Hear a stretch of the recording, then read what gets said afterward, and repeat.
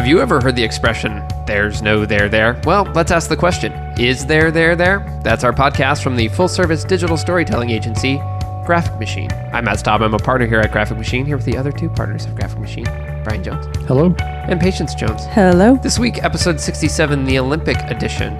Boston just made the news by saying, we're not going to do the Olympic thing after all. Figured it wasn't worth the investment to actually attract the Olympics to their city. Summer Olympics in 2024 or something was what they were going to be. I think that's right. Yeah. And so what's up with that decision? Is the sacredness of the Olympics over? Is this the first salvo in standing up to the crazy costs? And what does this mean for the giant advertising market and media market that is the Olympics? Well, it was basically a $8 billion ask that the city of Boston had to come up with to pay for the Olympics. And as with any large major construction project, $8 billion is on the low side because there will be overruns. Greece's Olympics, they had them in 2004, I believe. Didn't really help them very much, did it? No, but theirs ended up costing, I think, $14 billion Most ultimately. of Christmas so future. it can be an incredibly expensive endeavor for both a country and or a city in particular. That's where Boston said no more. So there's the cost of all the construction. There's also all the costs when the Olympic Committee comes in and says, okay, this thing already exists in your city, or it is the way that it is, but you have to change it. There are those costs. So for Rio, who is as of today scheduled to host the 2016 Summer Olympics, has a really, really, really bad water pollution problem. They actually have untreated raw sewage that flows directly into their bodies of water, the same body of water that the sailing teams and the rowing teams would be in at the beginning of the races. You say that like it's a bad thing. I mean, glass half empty. Glass half full of sewage. Exactly, of hepatitis A. So people who've tested the water independently say it's so bad that if you got some in your eyes, you might become deathly ill, depending on your immune system and exposure. So the Olympic Committee said there are 8 of these outlets that dump raw sewage in. Rio, as a condition of you having the Olympics, you have to cap all of them. Like immediately. Rio said, great. And it has capped 1 so far. And it costs a ton of money. The water apparently glows neon green at night. That's not going to be fixed overnight or cheaply. So the undercurrent of this is that the costs are hiding all over the place in terms of... Sure. What is the upside then for a city? Obviously, they benefit from tourism and that sort of economic activity, but there has to be other intangible benefits for them to make this kind of crazy investment. What is the value proposition up until now, and what has changed that made Boston tip the other way? I think that cities often use it as a means to develop a portion of their city that maybe had been underutilized for years. They may use it to create mass transit. Atlanta certainly used it for that purpose initially. There may be a desire to sort of announce your city in a more meaningful way for potential foreign investors or for companies that might want to do business in your town, and it's a great, very focused showcase over a period of time. But I think it's a mindset that used to be more true when people were glued to their televisions in a way that we just aren't anymore in the same way. And here I'm going to sound like an 80-year-old, but I remember when we were kids, and the Olympics would be in places that up until the Olympics you probably didn't hear of, you weren't familiar with. And so there was value to having the Olympics, to building out the infrastructure, to getting the tourists to go to some place that might have not been on their radar. When you start talking about having the Olympics in places like New York and London and Boston, their tourist economy is pretty good. Those places are pretty well developed. We don't need the Olympics to spur any kind of economic development there. But they are susceptible to the same things that all the other cities are susceptible to, and probably more so because of their existing infrastructure that has to be adapted versus creating something new. Do you think that that's part of the decision-making matrix, though? These cities, because they're well-developed, have maybe facilities in place to maybe better accommodate at a very base level, and they have the economic capacity to host these ever-increasingly expensive games? That's always the pitch, but I don't think it bears out in reality. When you talk about New York putting in their bid, they'd mapped out, okay, we can put this event out near LaGuardia, and we can put this event out here, and we can do this. But everything came with, and we'll only have to retrofit it just a little bit, but that little bit is a lot of money. Millions of dollars. But then the perception is, well, it's New York. It's got tons of tourists. People will come there. It has a lot of revenue, so it can afford to do this. I don't know that it really can. I don't know that many cities have a chunk of $1 gajillion just laying around. Security is one of the most expensive components of any Olympics, and it's something can often be a difficult thing to guess how much that's actually going to cost you. Because of the scale required for a city to scope up to something like this. And just the immediacy of information and the threats that are made all the time. And the argument that while it increases tourism, it kind of turns the city into like a little mini Disney World. Right. Everything purpose-built and not very useful afterward. And branded. And so you go and you're not buying clothes that support the local economy. You're buying like the Olympic branded T-shirt and the Olympic water and the Olympic what have you. So let's talk about the economics of the larger picture. The Olympics are not a profit enterprise, right? They are just an institution. So where do the incentives for these huge investments happen? How do the Olympics perpetuate themselves, basically? NBC, who owns the rights, I think, through forever for the games, they pay handsomely for exclusive U.S. rights and digital rights to broadcast the games in any variety of forms that they see fit. So I think that's where the largest source of revenue comes from. There's also all the licensing deals that each of the sponsors makes. And depending on if there's a star, especially from the United States, but also in other parts of the world now, that a company may want to elicit in their campaign, that's an additional source of revenue that has to then get branded. So they get a licensing deal on everything. So do you think that this Boston move is the first chink in kind of removing that mystique? And is there a risk to marketers making these huge investments?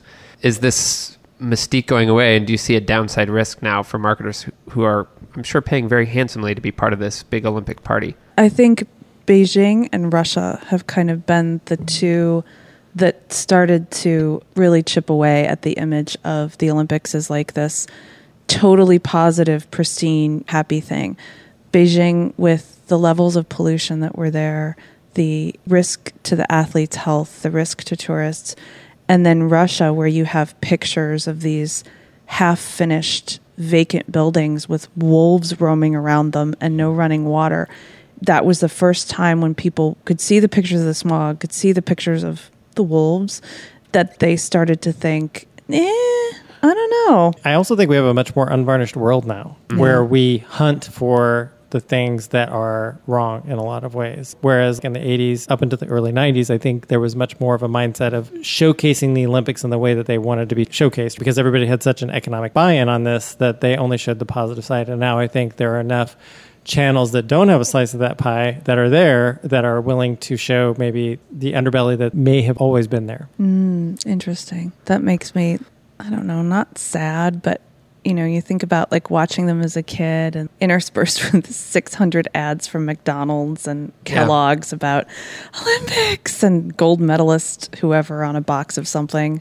But varnish, the word you use, Brian, I think is perfect, because it is this sort of patina of fake perfection. It's like the square part of town where we built a plaza that's absolutely pristine and all these purpose-built facilities that are brand new and publicly financed and debt financed within an inch of their life, and it's not the real experience. The focus seems like it used to be on perfection as demonstrated by the athletes. Athletic perfection, athletic accomplishment, triumphing over the odds. And over time, the focus seems to have gone to the perfection of the place, the perfection of the production, what's being said in the opening ceremonies, what political statements are we making, and what does this city look like? The athletes almost seem to be not necessarily second, but at least on even footing. Well, the city kind of becomes the brand of the overall spectacle, right? So the Olympic brand for each particular games is really heavily tied to the place. I remember one of the first Olympics I watched was Calgary Winter Olympics. And I remember traveling to Calgary for business. Like, I think about Olympics. And that's like my association because of that game. Like Lilyhammer, that is a place we know because of the Olympics. No, I think that's true. I think from an advertiser's perspective, I'd be surprised if it was a net positive for you anymore, especially given the number of channels that you have to connect with your customers that didn't exist 15 or 20 years ago. And the immediacy of those successes that you can know. The Olympics were a big swing that you got every 4 to 8 years, depending on your ability to pay. And now you don't need that push in the same way always. Don't you think the last vestige of Olympics will be these giant brand awareness sponsors like Coca-Cola, the kind of famous ones? Because even with all these chinks in the armor, there is still a overall probably good feeling maybe is growing increasingly naive good feeling? As most places look at how people buy their products, if there's truly loyalty anymore in buying a product, I think that they will be forced to reevaluate that both in the short and long term. It's going to become increasingly more difficult to have your brand front and foremost in people's minds, competing with, oh, that person's boating through raw sewage, or, oh, those athletes don't have any running water, or, oh, this has decimated the economy of this city and what's going to happen with all of these structures. The more aware we are of the man behind the curtain, the less value I think that brand has in being associated with it. Do you think there's risk in the complicity of someone like NBC, who makes a ton of money on this, selling those Coca-Cola ads, to be part of the varnish machine? Pay no attention to that brown trail behind the rowboats there. That's the water. Oh, totally. Is there a journalistic responsibility, even in just feel-good sports coverage, for them to give an accurate portrayal of what the experience there is like? And is that ever going to happen when it's driven so much by that loving ad dollar? It's hard to be truly objective whenever you have so much financially at stake. The Olympics are really a moment where they hit pause on the news side of things and they become a brochure. A feel-good machine. Yeah, I don't think of them as NBC News covering the Olympics, and I know that that's how they present it, but I think of it as like, it's the NBC special events team, which is way more PR focused. Mm-hmm. And you can guarantee that for Rio, they're going to do tons of little specials on like, oh, the rainforests of Brazil and everything's fine. Yeah. And look at all these beautiful people and everyone has enough to eat and it's great. The inspirational story of how building the Olympic Stadium brought this boy out of poverty or some bullshit like that. And that's their job. Yeah. Sadly, it's their job. All right. Well, everything's corrupt and the Olympics are teetering on a tenuous peak of false promises and lies. I mean, I would position it. I would position it maybe a little different. Okay. That I think that this is one of the biggest things that will change in the next 10 years. Yeah. Either by breaking it up into a variety of smaller venue pieces that get spread throughout the world. If you look at the way that shows travel the country, like on Broadway where they tour, mm-hmm. I think you look at that and you see that as an opportunity to inspire the next generation of athletes by bringing it local and not making it such a come to us sort of thing. I think there's a real opportunity in that. Yeah. I think too, modeling it after the World's Fair, kind of combination of the World's Fair and the Biennale. You have the Olympics in one place always. You have the same structures always, but cities take turns being the host. And so you can deck out those facilities however you want. You can bring in your own vendors. That becomes your place. But you eliminate all of the extra cost of now we're going to build this pavilion that will be used for 2 weeks. Well, tune into episode 600 to find out what happens if our predictions were correct, that this is a moment of change for the Olympics. While you're waiting to get to episode 600, we're going to move on to the next part of the show, which is Out There's and There There's. Out There's, things that you sent us that we want to share with you, or things we found that are cool. And There's things less cool, things that didn't go great, things that we can hopefully provide some constructive criticism on, or just hate on. That may be also true. Let's start with our Out There's and There's this week with PJ. Mine is a there to the British Home Office because they're denying artist A. Weiwei a visa. They are not letting him into the United Kingdom for him to supervise the installation of his exhibit because they claim that he lied on his immigration visa when he said that he didn't have any criminal convictions. He does not, in fact, have any criminal convictions. He was accused of doing things in China because he's opposed to the communist regime. He was a political prisoner for years, but he's never had a conviction. His case is well known throughout the entire world. Everybody knows that he was a political prisoner. Everybody knows that those charges were fabricated to silence him. And yet, the British Home Office says, nope, you have a conviction, you can't come here. And so far, they've not commented on the actual documents that show that he has, in fact, no criminal conviction. Is this just a matter of precedent where they can't make a judgment? It's a true or false question, and whether it's fabricated or not, they're not at liberty to make that? He doesn't even have a fabricated conviction. He has charges that were dropped. I see. After years. No conviction. What do you think their problem is? The speculation is that they're trying to curry favor with Beijing by further persecuting him. but I think that that's ridiculous. So come off it, British Home Office. I'm sure they're listening. We'll send that over. I'm going to send it over. To the 2 UK listeners. Yes. Yes. Yeah, that's right. We do have 2 regular UK listeners. Hey, guys, we love you guys. And UK is better than that. And the BBC is all over it. And they're asking the British Home Office to please explain. And British Home Office is refusing. Stiff upper lip, calm refusal. Always light and fluffy when it's PJs out there or they're there. Brian, The what do you... world is a complicated place. It is. Mine is out to KFC. So they have a new product. Oh, no.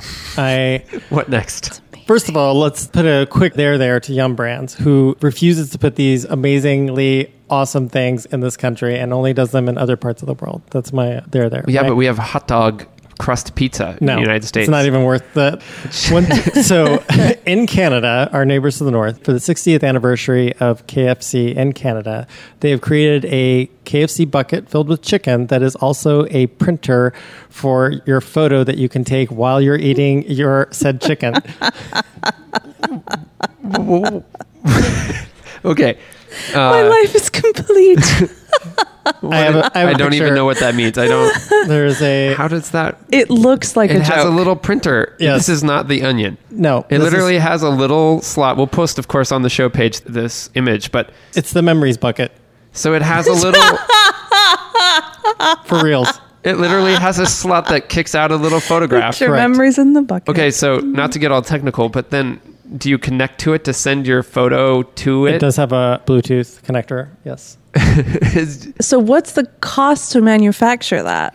My guess is it's not cheap. I assume that this is not something they're putting on every KFC. This bucket of chicken will cost you $85. Yeah, exactly. I'm guessing it's a select view or something that's sort of more of a gimmick. But yeah. We could be in Winnipeg by nightfall. Want to get some chicken. But again, Yum Brands, come on, do something in the US. You owe it to us. You are like the sage of bizarre, overly wrought, expensive packaging. Yes. I would love to have been at the meeting where all the ideas were discussed and that was the one that came out on top. Well, that is amazing. Also, you imagine your hands with chicken grease and grabbing said photo. Well, and what has to be in the bucket to separate, because the bottom of the bucket's always greasy. Like, what do you do to separate that from the printer component? Yeah, it looks like the printer's exterior. That's also good. You're losing precious chicken space in there. I think it's all conspiracy for you to get less chicken. I mean, like, we'll just that put a printer in the bottom. Take up some of the chicken volume. We're losing our ass on the chicken prices.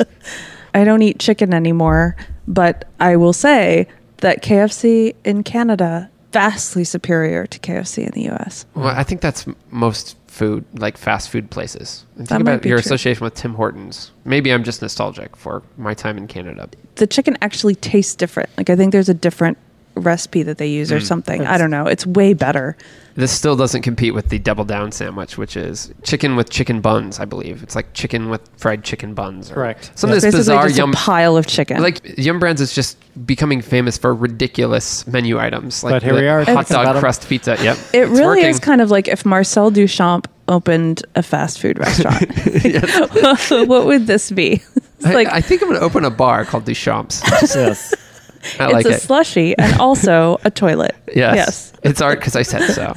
All right. Well, mine is kind of a combo, as is my want, of out theirs and theirs. It's about a book, generally, that I actually haven't read yet. I'm just starting, called So You've Been Publicly Shamed. It's by a journalist by the name of John Ronson, who is a frequent contributor to some podcasts and radio shows. He's Welsh, so he's very pleasant to listen to. He had a parody account on Twitter, which was basically a spam bot making up all these inane comments, and he was sick of it. So a lot of people that are famous have these. I even have a parody Twitter account, I'm told, and I'm not famous. But he didn't want to settle for it. He mobilized his own network to kind of call them out and shut them down. Through that process, he kind of went through this whole study of what is this phenomenon with publicly shaming or publicly harassing people, where in the old days you actually had to turn up to be a pain in someone's butt, and now you can destroy someone's life in a mob mentality on Twitter. And some of the examples are like the Justine Sacco example, where she had tweeted what was obviously a joke, but not a very good one. She's not funny. I'm not defending her comedy, but she tweeted right before getting on a flight to Africa, going to Africa, hope I don't get AIDS, LOL, just kidding, I'm white. which is obviously some commentary on white privilege. It's not really as abrasive as it is on its face, but Twitter got a hold of it, made a public shaming of her. There's a hashtag, has Justine landed yet? Her agency that she worked for basically was saying she's on a flight, so we can't fire her yet, but as soon as she lands. And so it was this huge mob mentality. It trended worldwide for one tweet that was tone deaf and not funny, but obviously not blatantly racist like everyone took it, is at least how I interpret it. And the idea that that could happen to anyone and that this mob mentality is crazy and out of control is kind of scary. And the reason this came up is this whole lion thing. This Minnesota dentist who's crazy, and it was tragic and stupid, killed this lion on a protected space in Zimbabwe. Was that where it was? The whole internet is completely angry. That's fine because it's really tragic and it's terrible. But the things that we're not angry about, there's tons of tragedy and we don't notice. We need very simple, tidy mob mentality things to follow. Justine Sacco was an example, this dentist. He's an idiot, but he probably doesn't deserve his entire life destroyed because of being an idiot. I don't know. Maybe he does. I think he does. All right. Well, that's fine. But the mob mentality is just everything is out of proportion in terms of our outrage because of how tidy and bite-sized it is. I mean, I think that it's an inevitability of people getting distracted easily. But I do think that in both the examples that you cite, it was appropriate because both seem to be like a afterthought commentary, and they had very specific things. And I think that that more than anything is what tends to incite people into rage anymore, is when it's like, I said this off the cuff thing and it was no big thing to me, and that ended up being something that was really painful for other people. It's just not acknowledging that we live in that world and you can have that thing and that your actions do matter and the things that you say do matter. I agree with you that there's a tendency to overreact to things and that the mob mentality is out of control. But what I would take away from it is you have to be better. And sometimes even being better isn't enough. And you still get called out for things that are unfair and cast you in an unfair light. Well, I think the audience needs to be better as well. I don't want to live in a world where someone with a bad sense of humor like Justine Sacco can't tell a bad joke. I think that's a dangerous precedent if we're going to create a mob over everyone's. Well, I mean, I think it's an inevitability, though, of just people being interconnected with one another. I'll be curious as you go through the book whether your opinion of Justine Sacco changes, because he follows up with her at different points in the book. I'm sure she's a terrible... I'm not sympathetic to her, but I don't think she deserved what she got. But I'll keep you posted. In most cases, that tweet would have just passed on by as one bad off-color joke. I think people also held her to a higher standard because she was a marketing she was a PR professional. So and that, people sort of thought like, well, maybe an average person wouldn't have seen how this could be misconstrued, but she should have known better because that's her career. Yeah. We'll see what the next mob mentality is. Hopefully it's not something we said on today's show. If it is, we apologize. Directed at Matt. That's right. Directed at me. We're going to stop saying potentially incendiary things now so you can call off the mob, because that was episode 67 and it's over. For all the stuff we talked about, you can check out our show page, graphicmachine.com/ITTT. If you would like to complain there, you're welcome to. You can also hit us up on Twitter and start a trending hashtag at Graphic Machine is our agency, at Their Podcast is our show. You can email us with your thoughts and ideas for future shows, ITTT@graphicmachine.com. And for every page, there's a Facebook thread. So if you want to come chat with us about what we talked about and offer your opinion, we'd love to see you there. Facebook.com/graphicmachineinc is where you can find those. I think that's it. So in the meantime, thanks so much for listening. We'll talk to you next week.